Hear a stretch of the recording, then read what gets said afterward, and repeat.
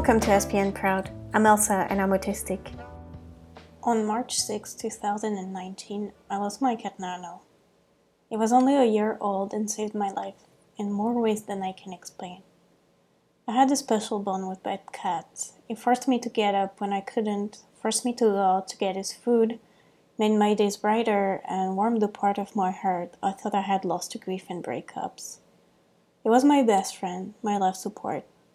The bond between an Aspie and their pet is something else. I felt like he could see me whole, could understand me better than anyone else. On my bad days, he would press his face against mine, would lick my tears away or simply purr on my chest. He helped so much with the feeling of not fitting in, helped so much when depression and anxiety would strike. Through grief and loss, he supported me. I knew I couldn't die because Nano needed me. I didn't think of my family as selfish as it sounds. I just thought of Nano all alone, and it was enough to bring tears to my eyes. My Nano, my beautiful boy, gone too soon, too young.